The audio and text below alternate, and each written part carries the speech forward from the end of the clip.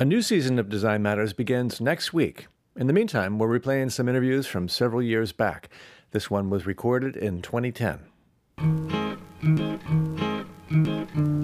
This is Design Matters with Debbie Millman from DesignObserver.com. On this program, Debbie Millman talks with James Victore about his apprenticeship in graphic design, about the role of opinion in his work, and about his suspicions of surface beauty and polish. I'm trying to get to a place that is even more clumsy, less finished, less perfect. Here's Debbie Millman. James Victore, Inc. is an independent design studio hell-bent on world domination. This is the very first thing you read when you Google James Victore. And there you have this artist and designer in a nutshell. Playful, hyperbolic, humorous, fierce, and maybe even a little ruthless. Whether it's a skull sticking out a patriotic tongue, or the words "use a condom" scrawled over the silhouette of mating rabbits, Victore pushes his ideas into the public arena with moral fearlessness and visual force. His work has won awards from many national and international design competitions, including an Emmy Award for television animation, gold and silver medals from the New York Art Directors Club, and the Grand Prix from the Czech Republic Design Biennial. He teaches on the faculty of the School of Visual Arts in New York City, where he joins me in our studio to talk about his brand new book, Victore, or Who Died and Made You Boss. James, welcome to Design Matters. Howdy. Howdy. How you doing today, darling? It's good to be here. Oh, it's good to see you here. So first of all, why a book? Why a book now? I don't know. Next question. Okay. No, I'm kidding. No, I was ready. I'm at a point in my career where I've done a bunch of work, and I want to move on. There's other projects. There's other things that I want to do. And I think for me, a process of kind of collecting all that work and putting it in a box and burying it, basically. So that's why a book. But you're actually doing the opposite of burying it. You're actually presenting it. You're actually putting it out there. You're exposing it to everyone as opposed to putting it in a dark place where no one can see it. You're right. You got me. Okay, cool. So why the title? Victore, or Who Died and Made You Boss? The title comes from a phrase that was used around the house when I was a kid, when you stepped outside of your boundaries. Mm-hmm. And it would usually be followed with a cuff upside the head. You know, hey, who died and made you boss? You know, and I think to a certain extent that's what I've done in my career. Part of my job is moving forward without permission. Part of my job is pushing this career and pushing this industry as hard as I can to do good work or try to do great work. And I don't wait. I'm not a wallflower. I don't wait for people to ask me to dance. I'm happy working with awesome, brave, amazing clients who have American money or euros. But I don't wait for that. I'll go off and create the work on my own if necessary. When you were a little boy and people said, James, who died and made you boss, what did you say?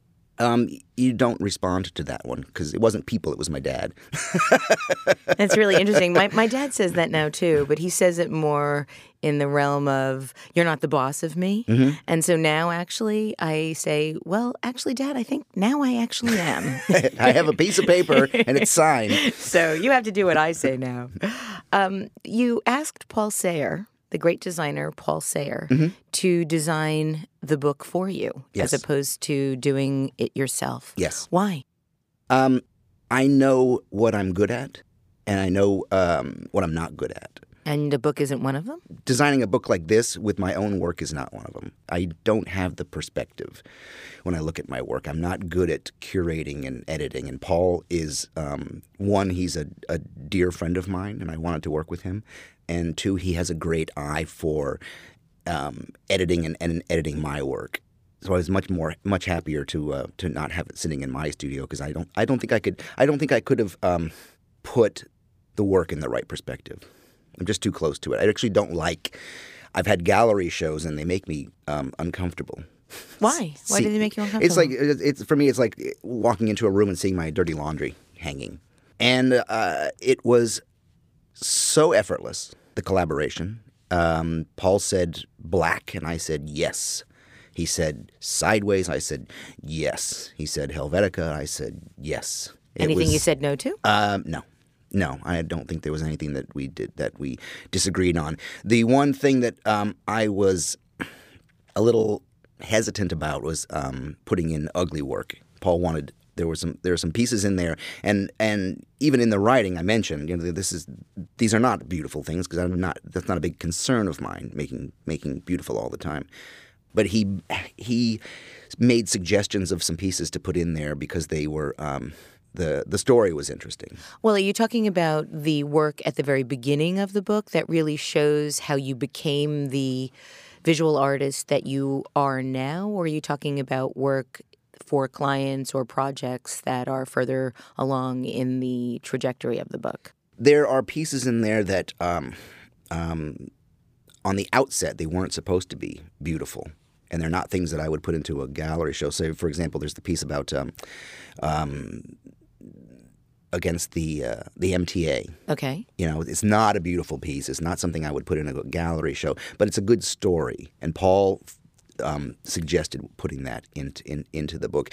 The early stuff, yes, the book jackets, some of the early book jackets, and the way I see it now is when I look at the early stuff, I can see some young dude working so hard. It's so great, picking though. typefaces and trying to work with color, and it was amazing. They're so earnest, James. The early work that you included in this book is, I think, so important to your story. One of the remarkable things about the book is how compelling it is as a narrative. It's not simply a monograph of your greatest hits with a little bit of early work sprinkled in at the beginning to ground the reader. It's really a story about becoming an artist and becoming a designer, and the navigation through the highs and lows of that experience. And what I found so remarkable throughout the book was your adherence to a certain center, a sort of moral center that, and moral is probably the wrong word because it feels somehow judgmental, but just sort of the sincerity of what you believe your purpose is as an artist. And I'm wondering if you can talk about a little bit about your philosophy and how you approach design and how you approach art. You're making me cry. Well, that's good. I always find it to be a successful interview when I get somebody to shed a tear. In the writing, I worked very hard to be honest about what I feel about my work, what I feel about the industry, what I feel about society, and where we are, and designers' contribution to it. And the entire time, and even now, I was somewhat afraid of, and the phrase I use in the book is, shooting myself in the foot again, and not, you'll never work in this town again kind of thing. But I have to tell those stories, and I have to, besides just being a graphic designer, I'm a teacher, and I think I wanted to have the book be a teaching book about the difficulties and the highs and the lows of trying to hold that line professionally. Because I have a lot of students who get out of school and they work for an advertising agency, and they come to me, and the first job out the gate is they're low on the rung, and they've been given cigarettes to work on, and they come and they ask me these questions like, oh my God, how do I what do I do? And I say, well, listen, there's a line, and if you cross it, down the road, you're going to be on stage and you're going to be a fancy pants, and someone's going to ask you, is there a line? And you got to tell the truth. Now, you mentioned shooting yourself in the foot. And in the book, you state that you've always tried to make work that has an opinion. And that opinion, since the beginning of your career, has been the thing that has resulted in your shooting yourself in the foot professionally. Yes. Do you feel like you'd be in a different place if you hadn't had such strong opinions about your work or in your work? Yeah, I think if I didn't put my opinion in the work, it would be less. It would be basically standard issue graphic design. I'd be picking colors and picking typefaces and putting them together in a fashion that just makes my client happy, which I do. Oh, so you might have had more clients but less important work. No, I'm not. I've never been concerned about more clients. I'm a happy guy. I'm the richest guy I know. I have everything I want, and I have a great life. But I also feel that this business, there's an opportunity to have say. And I come from a long line of anarchists and misfits who peopled this industry, before it turned into an industry. People like Tommy Ungerer, or people like Pushpin Studios, and there's a lot of humor and poetry and sex appeal in their work, commercial work, and I just want to kind of maintain that level of making the work personal. There's this idea that I talk about in teaching, and I try to talk about in the book as well, which is in the particular lies the universal. And I think if I put my own story, my own feelings, my own sense of humor or sex appeal in the work, I think it speaks more to a broader audience, in lieu of what generally happens in advertising, which is if you make it as generic as possible, that it speaks to a broader audience, but it means less. So I'd much rather kind of take a chance, reach fewer people, but reach them in a more meaningful way. One of your inspirations was Paul Bacon, and you stated that you learned about cars and auto racing and wine and how to tell a joke so dirty it would singe your eyebrows off. In other words, he taught you everything you needed to know as a designer. How did he do that? For a number of years, I was basically just an apprentice in Paul's studio, and I swept the floor, and I took out the garbage, and I stood, over his shoulder and watched him work. How did you get the apprenticeship? Paul was an instructor of mine at the School of Visual Arts. He gave me a D. I wasn't a good student, but I dropped out of school, and I knew I wanted to be in this business. I knew what I wanted to do. So I went to his studio and I asked for I called it an apprenticeship because I didn't know there were internships. I didn't know what that word was. And he thought for a second. He said, well, no one ever asked. Sure. So I just started hanging around the studio, watching him work. Why did you pick Paul Bacon? I mean, he gave you the D in the class, and yet you showed up on his doorstep and asked if you could apprentice. I had to be around this guy. He was just so interesting and so charming. He was in his middle 60s at the time, and he had this tiny little studio, and it just had an energy to it. It was just a marvelous place to be, and I call him my other father. He was a huge influence on me. He still is. He's an amazing guy. He was so well-rounded and so well-read. He can speak intelligently about any subject. He can still tell the most raucous jokes, and he's a jazz musician. He's just an interesting cat and the kind of person I'd like to, you'd want to sit next to at a dinner party. And all of his interests inspired him and made him a better artist. He could paint, he could draw typefaces, he could take beautiful photographs. I mean, he was a real craftsman, a real artist. And the more interests you have, the more cultured and cultivated and well-read, and it all informs the work. Everything makes it better. Now, you said that when you were working for him or when you were apprenticing for him that you were absolutely sure you wanted to be in the field of graphic design, but you ended up dropping out of SVA after one of your instructors told you that you should consider becoming a ski instructor or a CPA. Is that an urban myth or is that true? No, it's totally true. It's totally true. So now what I do in school is I try to be the instructor that I needed. I try to be the guy who lights fires, literally, in the classroom. My job is to impress upon students how awesome and what a privilege it is to work in this industry and how they should take it seriously. I love what I do for a living, and I want to feel like more people do. I want to see it out in the streets when a truck goes by and there's an ad on the side. And what do you attribute to your sticking with it after your professor told you to become an accountant? Oh, he was a boob. I was a lousy student, and I knew it. It was a bad time for me to be in school. I was 20, I think, 21. I was Hardly even a person at that age. Yeah, and I was in, I was living in New York. I had a day job. I was making $5 an hour, which to me was just a whole bucket of money. Oh, yeah. I was making $6, James. I felt rich at the time, yeah. It was awesome to live in New York. $300 a week. Have an apartment by myself, way out in hinterlands. But New York was exciting at 21 years old with $5 in your pocket. And so when you dropped out of school, is that when you went to apprentice for Paul? Yes. And then immediately. I think I just like hopped on the bus right out of school and went straight up to. He had a small studio on the 11th floor of Carnegie Hall, so it was a great place to be. And I coming to New York. I moved to New York when I was 19 with $300 in my pocket. To go to school, and I basically paid my way through school, and I knew what I wanted to do. I had a plan. I had a 15-year plan. I knew where I was going to be by the time I was 35 years old. I knew I wanted my name on the door. I knew the type of work I wanted to do. And because I had this goal, by the time I was 35, I'd kicked the shit out of that plan. I so far surpassed my goals. Now, you mentioned before that in your studio you have these moments where you and the folks that work with you realize that everything is graphic design, that everything sort of leads you up to this experience of graphic design.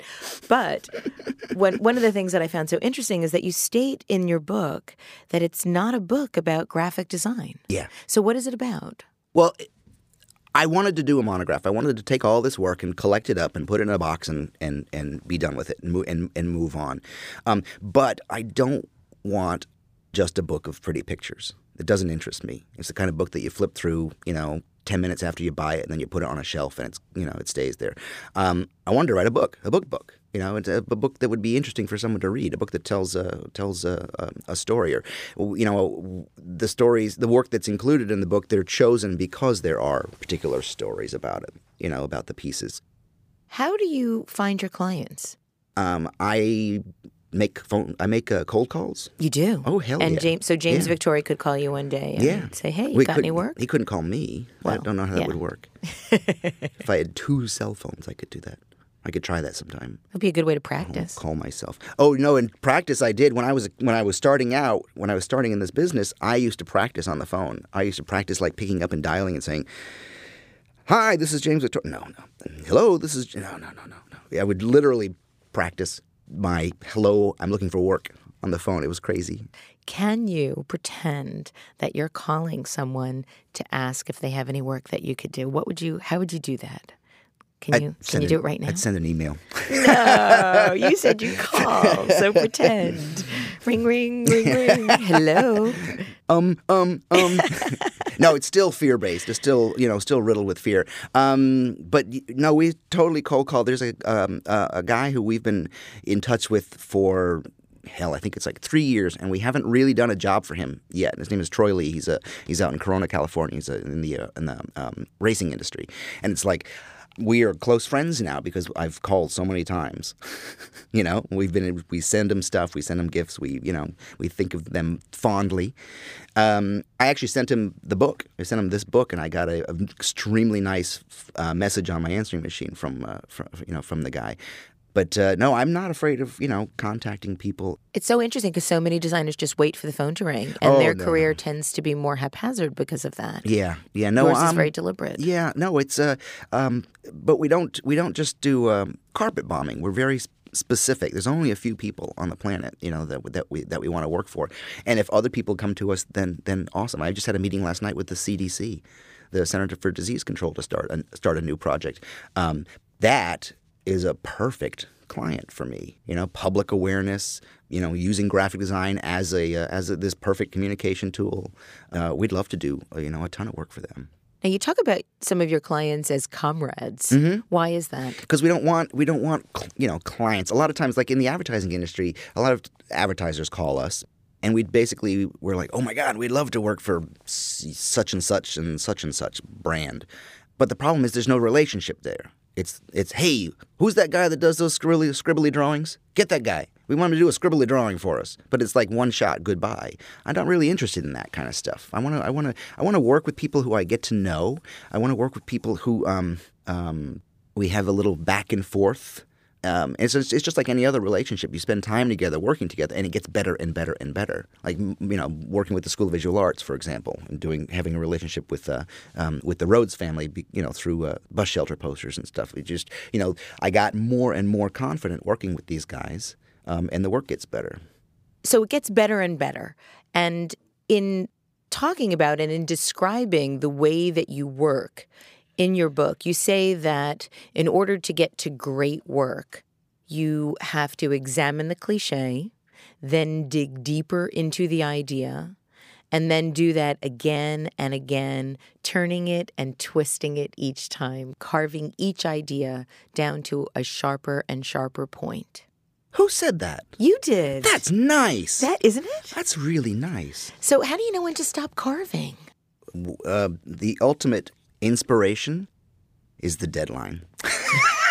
It's like, oh shit, that's due tomorrow. Start carving. we should Sharpen the knife. We should finish this up. You think? So is it intuitive? Do you know when something is good? How do you know when to stop when it's finished, aside from the deadline?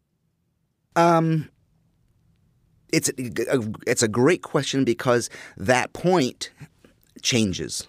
It's changing for me. I'm at a point right now where I actually will stop a lot sooner than I would have 5-10 years ago. Meaning, I'm trying to get to a place that is even more clumsy, less finished, less perfect. Perfection interests me less and less every year. In doing that, I'm actually trying to get the work sharper and stronger.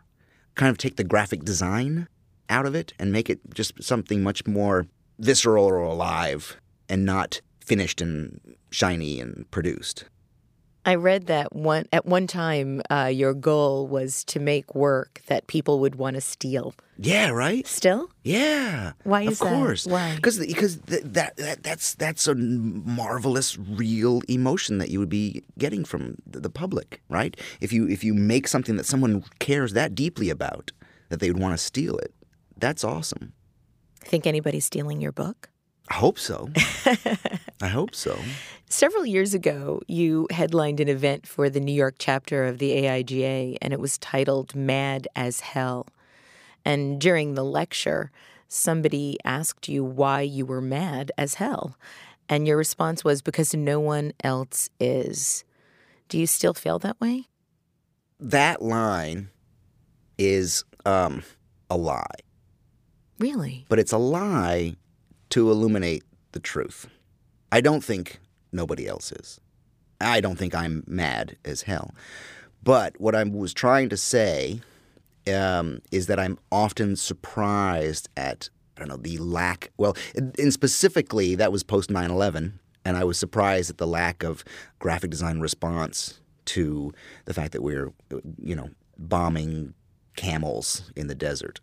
It is surprising how little response there was at that time. Yeah. I wonder why. Why is that? I don't know. Do you think people just felt like a poster couldn't do anything? No, I think people are busy at their jobs, like all other good Americans, we have 2 jobs. They have to work so they can pay their rent, I don't know. Maybe, I think we're in and are in a position where kind of questioning is unpatriotic. You've been teaching for 15 years, despite dropping out of your undergraduate career. And I know that you consider your goal as a teacher to awaken possibilities. How do you do that? How do you help people to see their own possibilities? Part of my process in teaching is to get students to not look outside for answers. I try to get them to look inside, to trust themselves, to use their own history and their own life as fodder for work, and not, go running to, design annuals, flipping through the pages and looking, warm red, flush left, I can do that. I want them to have answers on the inside. So I push them in that direction. I have assignments that are not design related, really. I kind of urge them not to be graphic designers, because I think once you say graphic design, I think there's a certain cliche in there, and some people are happy to ride in that line, which is fine. But I think that it can be more, and it can be more meaningful, and it can be. I want them to be able to design their lives. Tell me about some of the assignments that you ask the students to create. My assignments are based on the lessons that I learned from a hero of mine. His name is Henryk Tomaszewski. He died a few years ago.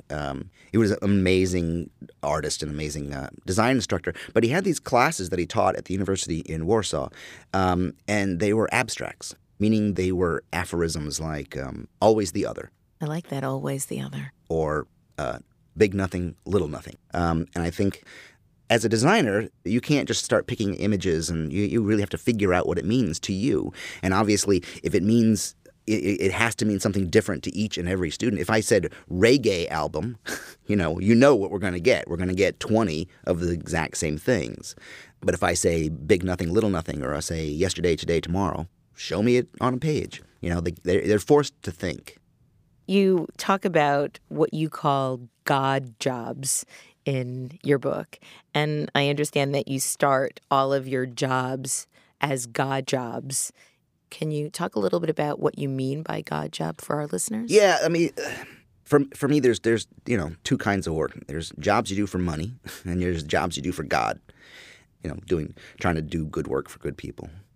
And I want to start all of them as God jobs, as an opportunity to do just something so, something even surprising to me.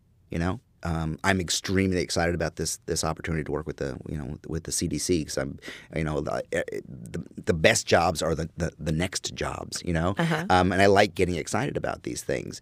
And I've been really lucky in that I've had the opportunity to work with amazing clients. But if it's a relationship like this, and it starts to be painful, if the client kind of starts being wishy-washy, if it doesn't, if there are some things that start, not working out, and it can't be a God job, it turns into a money job, and we get it, we'll get it done. And you say, hey, that was nice, that was a pretty good job we did together. Why don't we, and then it's kind of like, call me. It's kind of like the kind of clumsy relationship thing, like, hey, I had a good time. It seemed like you had a good time. Why don't you call me?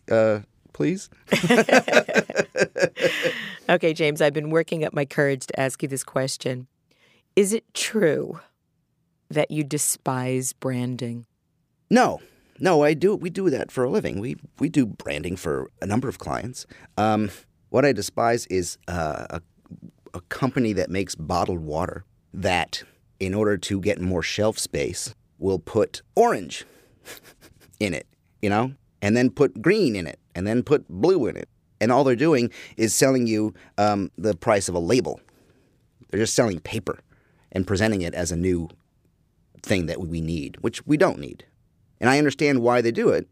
I understand why I was at a bar yesterday, and Patron, there's like 5 different bottles of Patron on the bar, and the one on the left is dark. And I had to ask the bartender. I said, "What's this Patron here?" And he said, "Oh, it's coffee Patron." I'm like, "Oh, that's a good idea. Somebody wants that, I guess." And it just kind of seems like, I don't know. It just seems to me like, hey, look, it's new. It has a different paper on it. Awesome. So that kind of thing is kind of creepy. I will be honest with you and tell you that I am an idealist.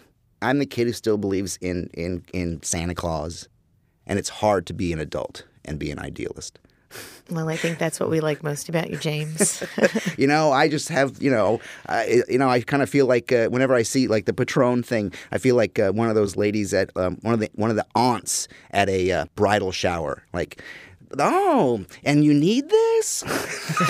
Somebody wants that? Okay. Well, I always say that there's somebody out there in the world that must like peach-flavored powdered iced tea because it's still there selling on the shelves. Yep. The last question I want to ask you, you include the E.E. Cummings quote, "There is some shit I will not eat," in your book. Yes, from Song of Olaf, I think it is. What shit won't you eat? I try not to develop a palate for any shit. And it's funny, the way you learn to eat shit is just a little at a time. Because if you take a whole mouthful, it's just going to turn you off forever, right? That's so good. Yes. It's just a little, but if you have just a little, you know, and you develop a taste for it, and before you know it becomes this you're addicted to shit. Slippery slope. Yeah, you're addicted to new diet shit. Coffee shit. Patron and shit.